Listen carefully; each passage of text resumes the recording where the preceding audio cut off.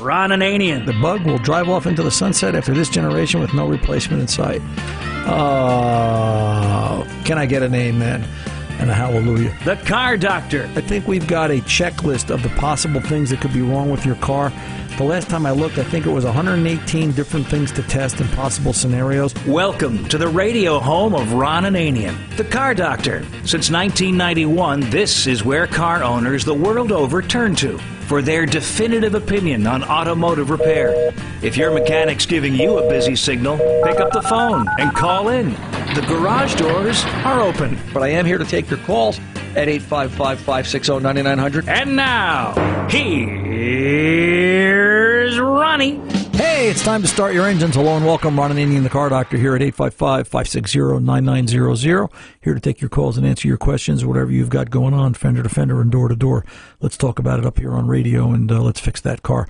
Let's kick the garage doors open right away. I understand the phone lines are backed up again. Boy, I'll tell you what, I got to take more weeks off. It's we're just backed up. They're out on the curb now, and they're just scrambling to get into the waiting room. Let's go over and talk to Frank in New Mexico, 86 Olds Cutlass Supreme and a hydrocarbon problem. Frank, welcome to the Car Doctor. How can I help? Oh, yeah, great. Last emissions test a couple of weeks ago, low idle HC was high, 177 out of 200. It's usually at 50. Okay. This car has always run super clean. I'm wondering, did I not run that car long enough to heat up the cat? Maybe my oil dirty? I'm going to change the oil, take the oil filter. I got a free retest, so I'm just wondering which way to go here. Well, how long has it been since the oil was changed?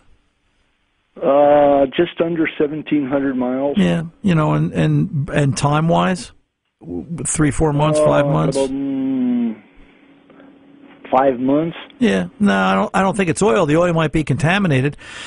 Hydrocarbons, let's establish a baseline. Hydrocarbons are raw fuel.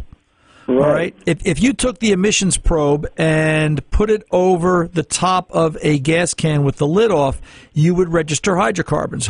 Gasoline by nature gives off a hydrocarbon.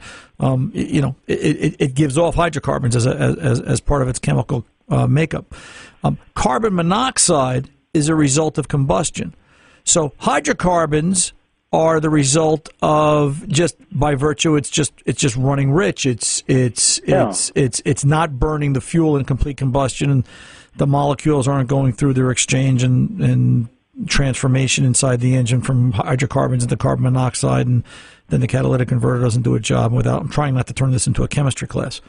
Could my oil, my air filter have been no, not allowing any air to pass? Not likely. No.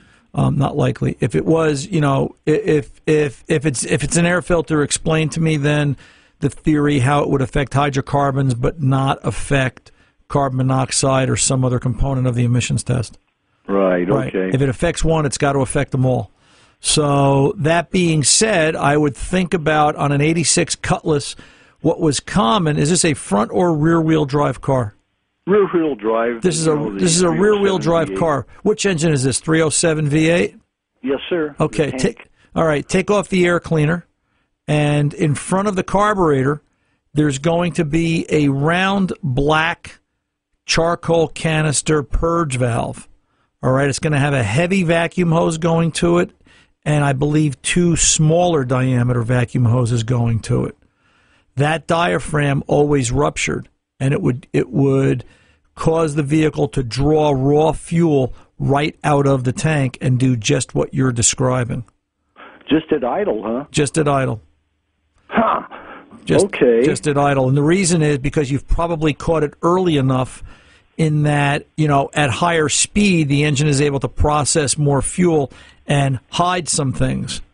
All right. And this is located right in front of the carburetor. Yeah, you'll see it. You'll see it. I'm trying to think of the best way to describe it. It's probably an inch in diameter, an inch by a half inch wide. It's a round black plastic puck.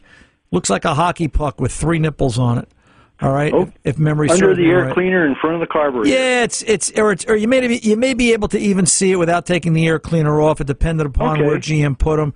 But there was a heavy black vacuum hose going to it, and the idea is if you take off the smaller hose, take off any of the hoses, and there's fuel there. But if I remember right, we took off one of the controls, the control side. It was a smaller diameter hose, and there was fuel out of that smaller diameter hose. That means the diaphragm had ruptured inside, and it was drawing fuel out of the tank, up the purge side, and coming out the control side and being fed into the engine. Now, if that's not the case, if that has not failed, all right, then I would start to think, where else can the engine draw raw hydrocarbons? If the engine's running smooth, if there's no misfire, and we're assuming no mechanical issues, nothing along those lines, we have to look for an outside fuel source passing through the engine that the engine can't compensate and burn at idle. All right? So we have to think about an outside fuel source. Listen, back in the day, I would see mechanical fuel pumps fail and dump fuel into the crankcase, enrich the oil, pick it up through the PCV valve, and cause vehicles to fail emissions. So there's a lot of things to think about here. Yeah. All right? Okay. All right, so let's start taking a look around and put our thinking cap on, but let's be scientific about it. You call me next week, let me know what happens, Frank. Okay, thank you, Ron. You're very welcome, sir. Let's go over and talk to Jeff, Northern Minnesota, 97 1500 Series Chevy pick-em-up truck. What's going on, Jeffrey? Hi, Ron. Great to talk to you. Thank you for taking the call. You're welcome. How can I help you? Could I make one quick comment? Sure. When you were talking about self-driving cars and kids that might not want to drive, I think the reason that they don't want to drive so much is because they're too busy already. Well, I see a lot of cars self-driving every day. well, that's true. Self-driving cars really aren't new. It's just now we're going to actually take the driver out from behind the wheel. So I think in some cases that might be a good idea. No. But anyhow, back Yeah. to the 1500 Chevy. I've had two of these trucks. This is a 97. My previous truck was a 98. I've had some erratic steering issues with both of them, and I changed the steering speed sensor at the base of the steering column, Right. and got rid of the erratic steering. But what I'm finding now is most of the winter I carry a 600-pound snowplow, and the truck steers just fine. But after taking the plow off, now it seems like it's too sensitive. My power assist is too much. Right. It's too sensitive. Yeah, I have no feel on the wheel, and I've been told that the power steering system is two-stage, where you get more assist at low speed and then less, so you've got some feel at higher speed. But I'm not getting that. Right. Well, let me tell you what happened back in '97. My friend Mike went from his '94 Suburban to a '97 Suburban. '97, as I recall, was the first year for variable assist power steering. Okay. And it was terrible. It was an absolute nightmare. And we ended up going through that system forwards and backwards. Never found a fix for it. I know exactly what you're talking about. Wow. You're driving down the road, and if you breathe on the steering wheel to the left, you're in the left lane. That's exactly it. Yeah, you're always overcompensating. So what we ended up doing back in the day was, because I think if you disconnect the sensor's in the back of the pump, right? Remember, Correct. sir? Yeah, okay, it's starting to come back to me, all the horrible details. And, Yeah. and I think if you disconnect the sensor, what happened when we disconnected the sensor? I tried it, nothing. I still have too much power assist. Yeah, I'm wondering. That's what I think happened. I think what we ended up doing, as extreme as it seems, and we did this on a 4,000-mile brand new vehicle. We purchased, I think, a 96. I think it was 97, Mike's truck. We purchased for a 96, which was the last year of variable assist power steering. We purchased the pump, the lines, and the box. And that truck rode great. That truck rode like a vehicle's supposed to, and we never looked back. And that was the fix back then, and that was 21 years ago. That switch on the power steering pump, is that pressure sensitive? Yes. If memory serves me correct, that is a pressure sensitive switch. And the computer is applying assist based on the signal that it receives from that. See, this only started a couple months ago, and I had a slight power steering leak. I haven't put fluid in this thing for 4 years. One morning here about a month ago, the pump growled, so I put fluid in it, and I'm wondering at that point if some damage could have been done to that pressure switch, and if maybe changing that switch could be a fix. Well, the problem is we're dealing with 21-year-old technology, and there's no way to test that. And sometimes you got to look at it as if there's no way to test something, and if it's $50 or less, that's your test. Of course, that doesn't mean that the new one's going to be any better, but you're going to get you're going to become the expert on 97K 1500 power steering. And that becomes a costly endeavor. Now, let me just finish with this. Let's be sure that the steering intermediate shaft is not a problem also. It tracks straight. I don't have any wander or anything. No, you won't have tracking issues. There's a U-joint at the bottom of that shaft where it couples to the box, correct? I can't tell you exactly what that is. I'm trying to remember, because if there's a U-joint down there, let's pop that off the box and make sure that it flexes in both directions, that it has 360 degrees of movement. Okay. All right. Because that could have rusted up, especially if you're snow plowing. And I'll tell you what, I have my 2008 plow truck. I was done putting the trans in the Suburban finally, and I decided to drive the Suburban for a while. I parked the plow truck for 4 days, got back in it. Steering wheel was overly sensitive. I couldn't compensate. I couldn't steer. The joint finally rusted from sitting for 4 days and lack of use. Really? So the weirdest things happen. And, I basically popped the shaft off at the box, tried flexing it in both directions, and it was jammed in one direction and moved freely in the other. I put a shaft in it. The truck was fixed. So, all right, sir? That gives me, thank you much. You're very welcome. You let me know what happens. I'm curious. So stay tough, Jeffrey. You're very welcome. 855-560-9900. Ron Ananian, Car Doctor. Coming back right after this.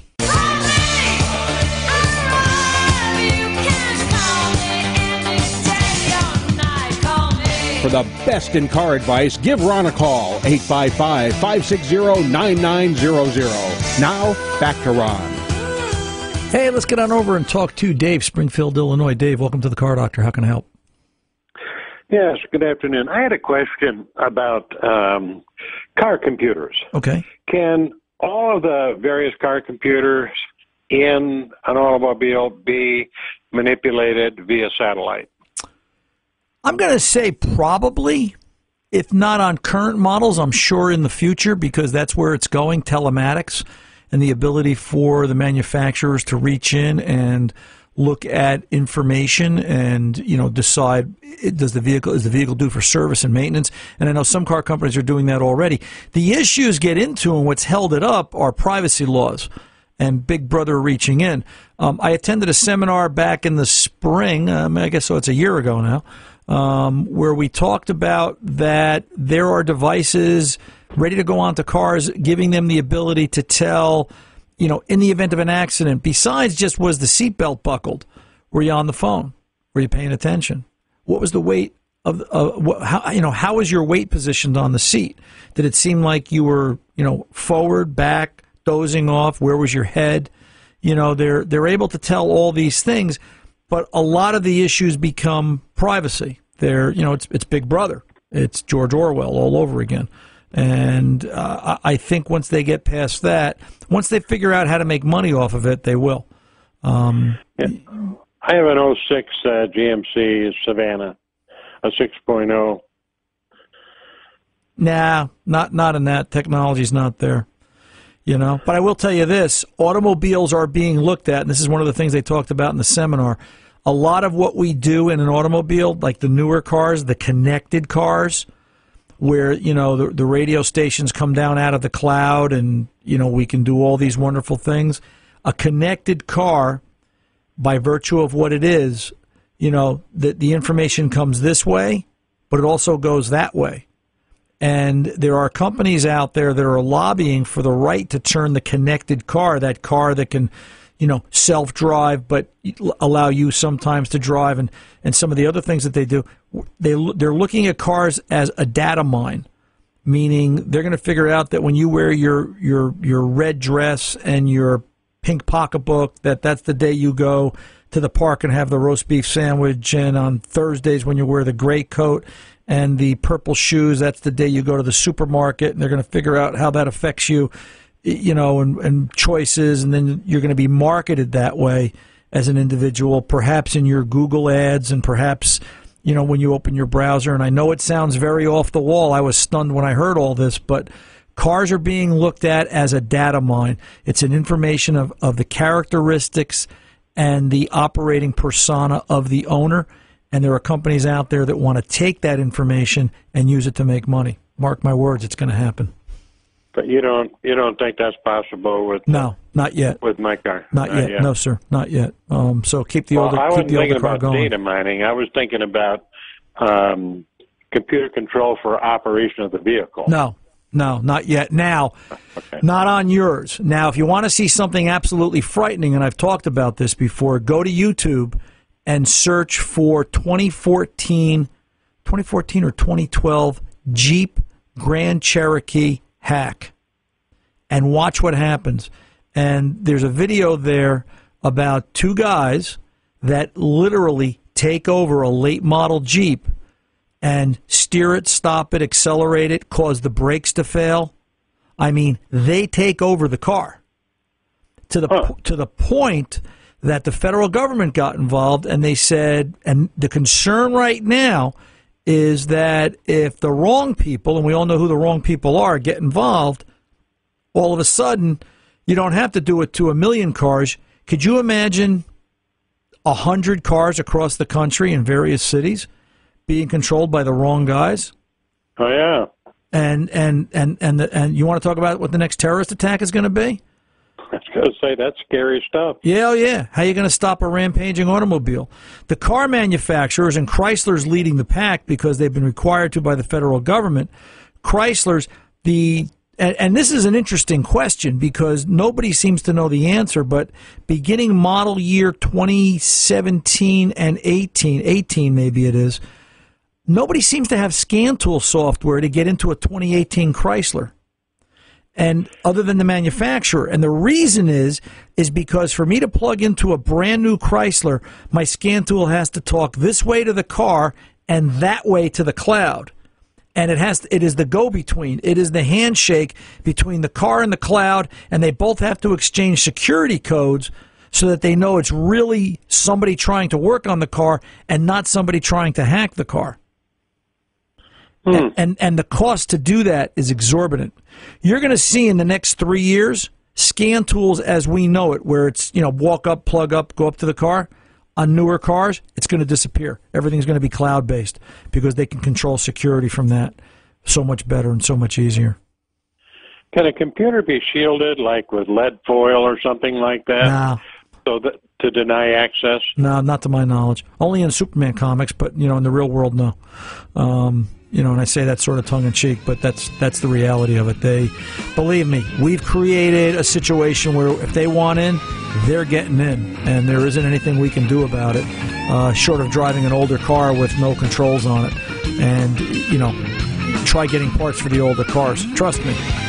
You're going to see it. Cars are really they're part of national security right now, and you're going to see the changes coming forth in the next couple of years. 855-560-9900. Appreciate the call, Dave. I'm Ron Ananian, the Car Doctor. I'm back right after this.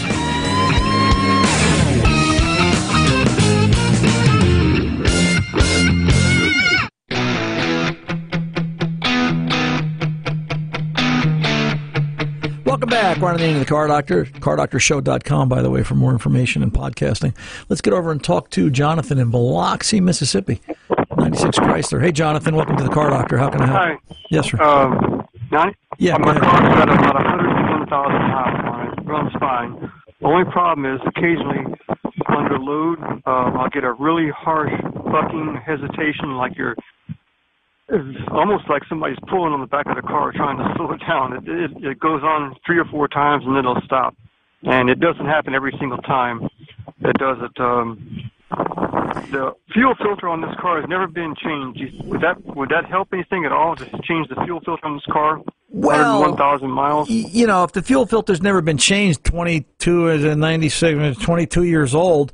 Listen, you know what? This could be a combination of things. There's no rule that says it's only one thing.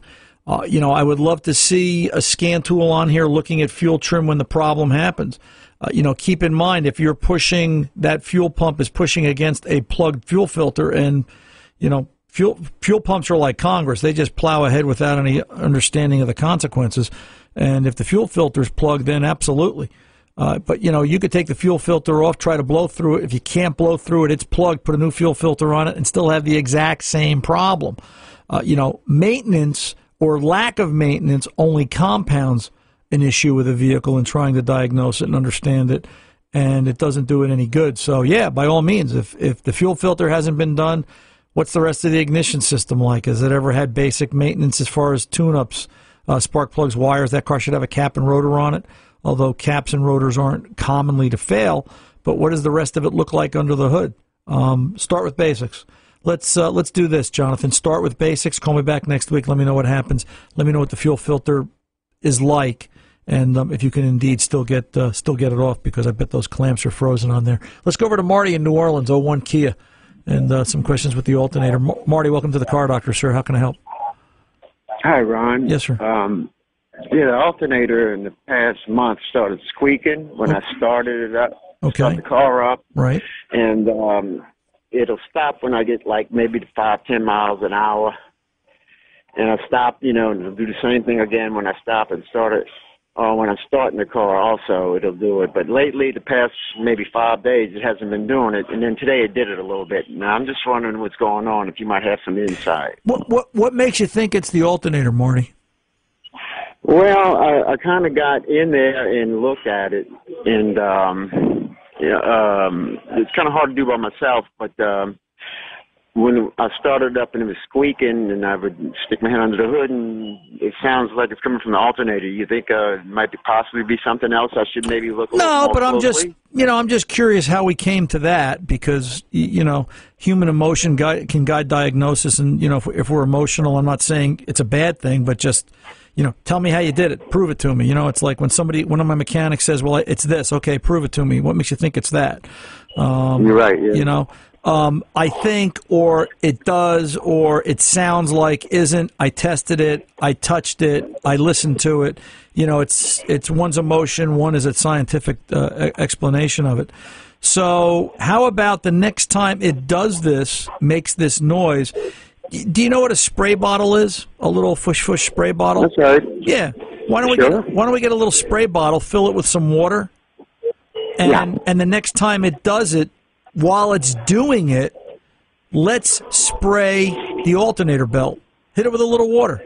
All right? Mm-hmm. Does it change the tone? Does it change the pitch? Does it stop? All right? Okay. Because this may be coming from the alternator, but it may not be the alternator. It may be the belt. Right. All right? You know, the other possibility here is that maybe when you get the alternator belt off, if that's indeed what it is, spin all the other pulleys. What does it sound like? Now, this is a Kia Sportage. The alternator is, I'm trying to think of where it is. Is it down on the right-hand side? Well, if you're sitting in the car, in the driver's seat, it's on the left-hand side, you know, in front of the engine, you know. Okay. It's up high. It's relatively easy to get to. Yeah. Yeah, okay. All right. So not real high, but, you know. Yeah, easy enough. Let's just try wetting the belts down a little bit. Water doesn't hurt a belt in the sense that when it rains, it's going to get wet anyway. You know, and let's see, does that change it? Obviously, be careful. You're spraying water, moving parts. I want you to walk away with all, 10 fingers. That's right. But let's try that. That won't cost you anything, and it's easy enough to try. And if that a belt. Yeah, I was going to say there could be hard spots on the belt, dry spots on the belt, but at least we'll know, is this a belt issue? Now, if that doesn't do it and it continues to make the noise, then the next step's going to be you're going to have to shut the car off, obviously, take the belt off and start spinning things. What sounds like what? What sounds like it's making noise? Does anything have a squeak to it? You don't have a mechanic's stethoscope, do you? Yeah, I do. I was just thinking that maybe that might be helpful, huh? Yep. Yeah. You know, and what I would tell you to do is I would tell you to go listen to the alternator when the noise isn't there. That way you know what good is, right? Or better in this case. You know, listen to it when it's not making the noise, and then when it's making the noise, listen to it again. You know? Okay. You got to have known good to compare against bad. And that's whether you're looking at an alternator, a drivability problem, a brake pedal, or, you know, anything along those lines. Okay, Ron. It sounds sir. Great. All right. You do that. You give me a call back, Marty. Sure? You give me a call back and let me know what happens. Okay. Thanks, Ron. You're very welcome, sir. And thanks for all the great information on this show. It's fantastic. I appreciate it, Marty. I'm glad to be here for you. So you take good care. 855-560-9900. The Car Doctor's coming back right after this. Don't call us.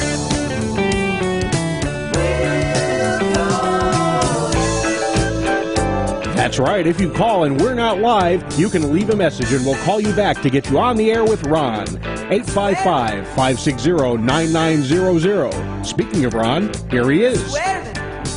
Hey, let's get on over and talk to Ron from Somers, New York. Ron, welcome to the Car Doctor. How can I help? Hey, how you doing today? Good. What's cooking? I have a 2010 Jeep Liberty, about 110,000 miles. Never really had much of a problem with it. Just broken in, baby. Oh, Pardon me? Just broken in. So No, it's been well taken care of. Yeah, good car. I said just broken in. Just ready to go another 110. The only issue I ever had was the transmission lines rusted out. That's it. Right. I have an issue where I can only get ventilation through the defroster underneath the windshield. I can't get it through the vents, and I can't get it through the floor. Okay. I can get hot. I can get cold. I just can't redirect the air. Okay. Has anybody tried any diagnosis? Yeah, well, I'm fairly familiar. I'm an electronics technician, so I'm pretty decent with a meter and some logical assessment. I went down to I think it's the mixing solenoid. Right. Checked it. It works. It changes when I call for different heat.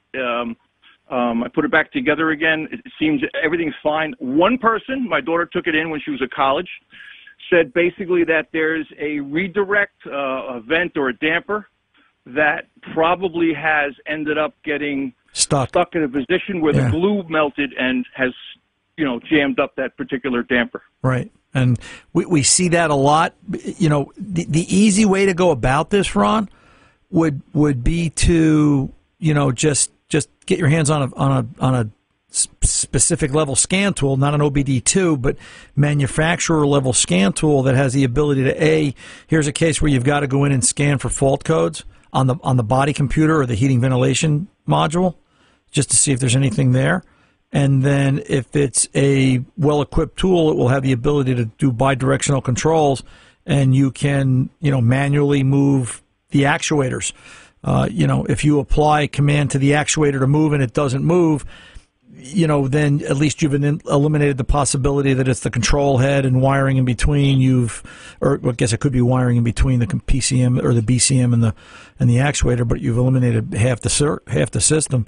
And then at that point, it's the actuator. Now you've got to go find it, probably accessing it through the glove box door, if memory serves me correct, by pulling the glove box out. But be cautious. I've actually gone in there and manually moved that small damper up there to see if I could just redirect. Right. Nothing works. Nothing moves. I get no change in the airflow at all. Well, when you say you've manually moved the damper, you take the actuator off? No, I just the damper actually moves. It's loose. There's nothing that actually. It's very easily movable. Well, where's the actuator for it? I don't. Where are you going that you're moving that actuator or that blend door? Box. Okay, glove box. Then where's the actuator for it? It has to be in that location. I wasn't even thinking about looking for the actuator there. Right. Well, if you can move the door that controls position to defrost vent or feet, something's physically broken or missing. Okay, but it doesn't change the flow of air, though, even when I do move it. Right, but what do you think you're moving? Are you physically moving the door, or are you moving the shaft? I'm actually moving the door itself. something's broken. There's something broken. I mean, if you close the front door to your house and if the wind's coming in and you close the door to your house, the air's got to stop, right? Or it's got to change direction? Correct. So if I understand what you're saying correctly, and I think I do, it's if you're changing position of that door, then it's got to come out from a different spot. Either there's a blockage, which I don't see how it would block both middle and bottom, or that blend door pivot is physically broken. But I don't understand. I've never seen a case where you can move the door if the actuator was in place. If the actuator's in place, I shouldn't be able to move it, right? You shouldn't be able to move it. So is the actuator missing? And there's more pieces to this puzzle than we know at this point. I wouldn't know if it's missing because I've never been in this part of the car before. Right. So I would tell you to get some information and match up. Where's that actuator supposed to be? If that actuator's missing, then we've got to go find it. But that doesn't sound like it's going to fix the car, fix the problem, because you can move the door and there's no change. So you could have a broken door internally. Does this system, when it's working properly, does it have split hot and cold, left to right? There's no options on the dash to have for the passenger to control his own heat and ventilation. Okay. So just I would start there. I was told that. I'm sorry. I would start there, finding out why you can move that. Yeah, that makes sense. I was told that the center, where the blend, I guess whatever the paddle for the blend door may have been stuck in one position. Now I know the blend door actuator works and it moves as you change the switch on the dashboard. Okay. Because I've watched it move. Right. Well, and it's easy enough. If you can go from hot to cold in that defrost position, then we know that the blend door is working. So, right. That was the first thing I went to look for. Right. But if you can, like you're saying, if you're moving the air position or the air mix door position where it's supposed to be going, the deflector, and it doesn't change air coming out the vents or the bottom, you've either got something broken inside the case, you're missing something, or you've got some combination of the two. So anyway, I got to get that resolved before I can go forward, because I can't diagnose without having everything else working. Right. You got to be sure that all the parts are there. Something doesn't sound right. It sounds like you're missing something. Yeah. Well, listen, I'm closer than I was 20 minutes ago. Well, there you go. All right, brother. Keep me posted. Let me know what happens. I love your show, man. Thanks a lot for being there. You're very welcome, Ron. Glad to do it for you. 855-560-9900. The Car Doctor's coming back. Don't you go away.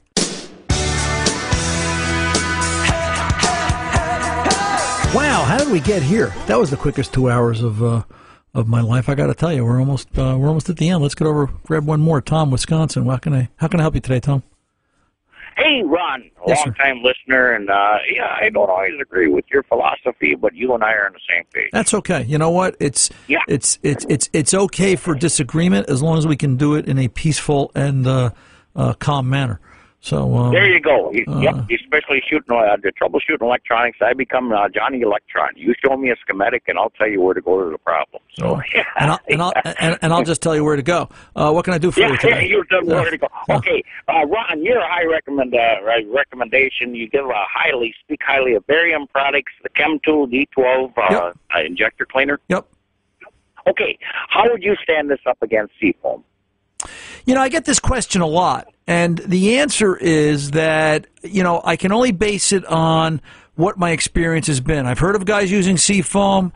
I think I've used Seafoam once a way while back, and I've used Berryman more of recent. And the explanation becomes that I think buying a fuel system cleaner, you're buying technology and you're buying their relevance to how current they are to the current fuel composition, the way gasoline is put together now.